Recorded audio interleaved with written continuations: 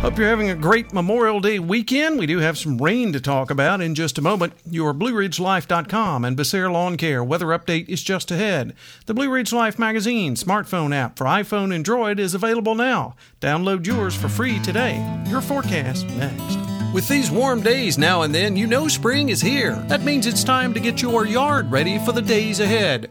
Carlos and his team at Becerra Lawn Care can make it happen. Yard debris from the winter months? Got it handled. Mulching? Now's the time.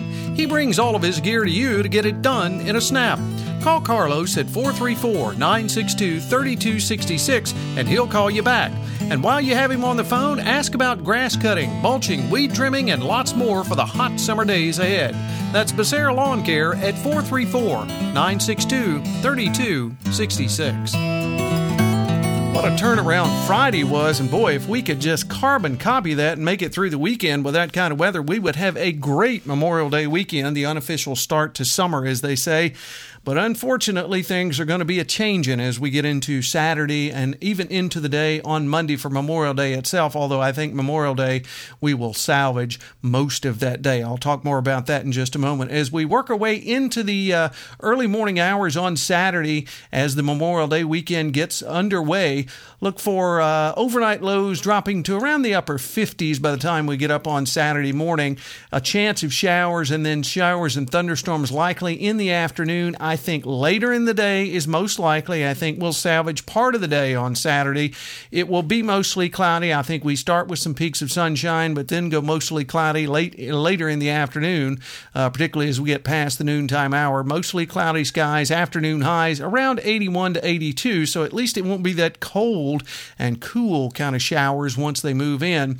Then as we work our way into Saturday night, showers and thunderstorms likely in the evening, then maybe some scattered showers after midnight. Mostly cloudy, overnight lows around 60. On Sunday, chance of showers and thunderstorms, then showers and storms likely in the afternoon, particularly mostly cloudy, near 80.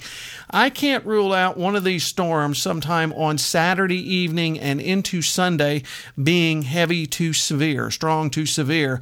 Most likely point south. I'd say about Nelson and point south are going to be where we may see that set up, depending on where there's a frontal boundary across our area, but we'll keep our eyes on it. Certainly all the big severe weather is out to the west on Saturday, not in our area.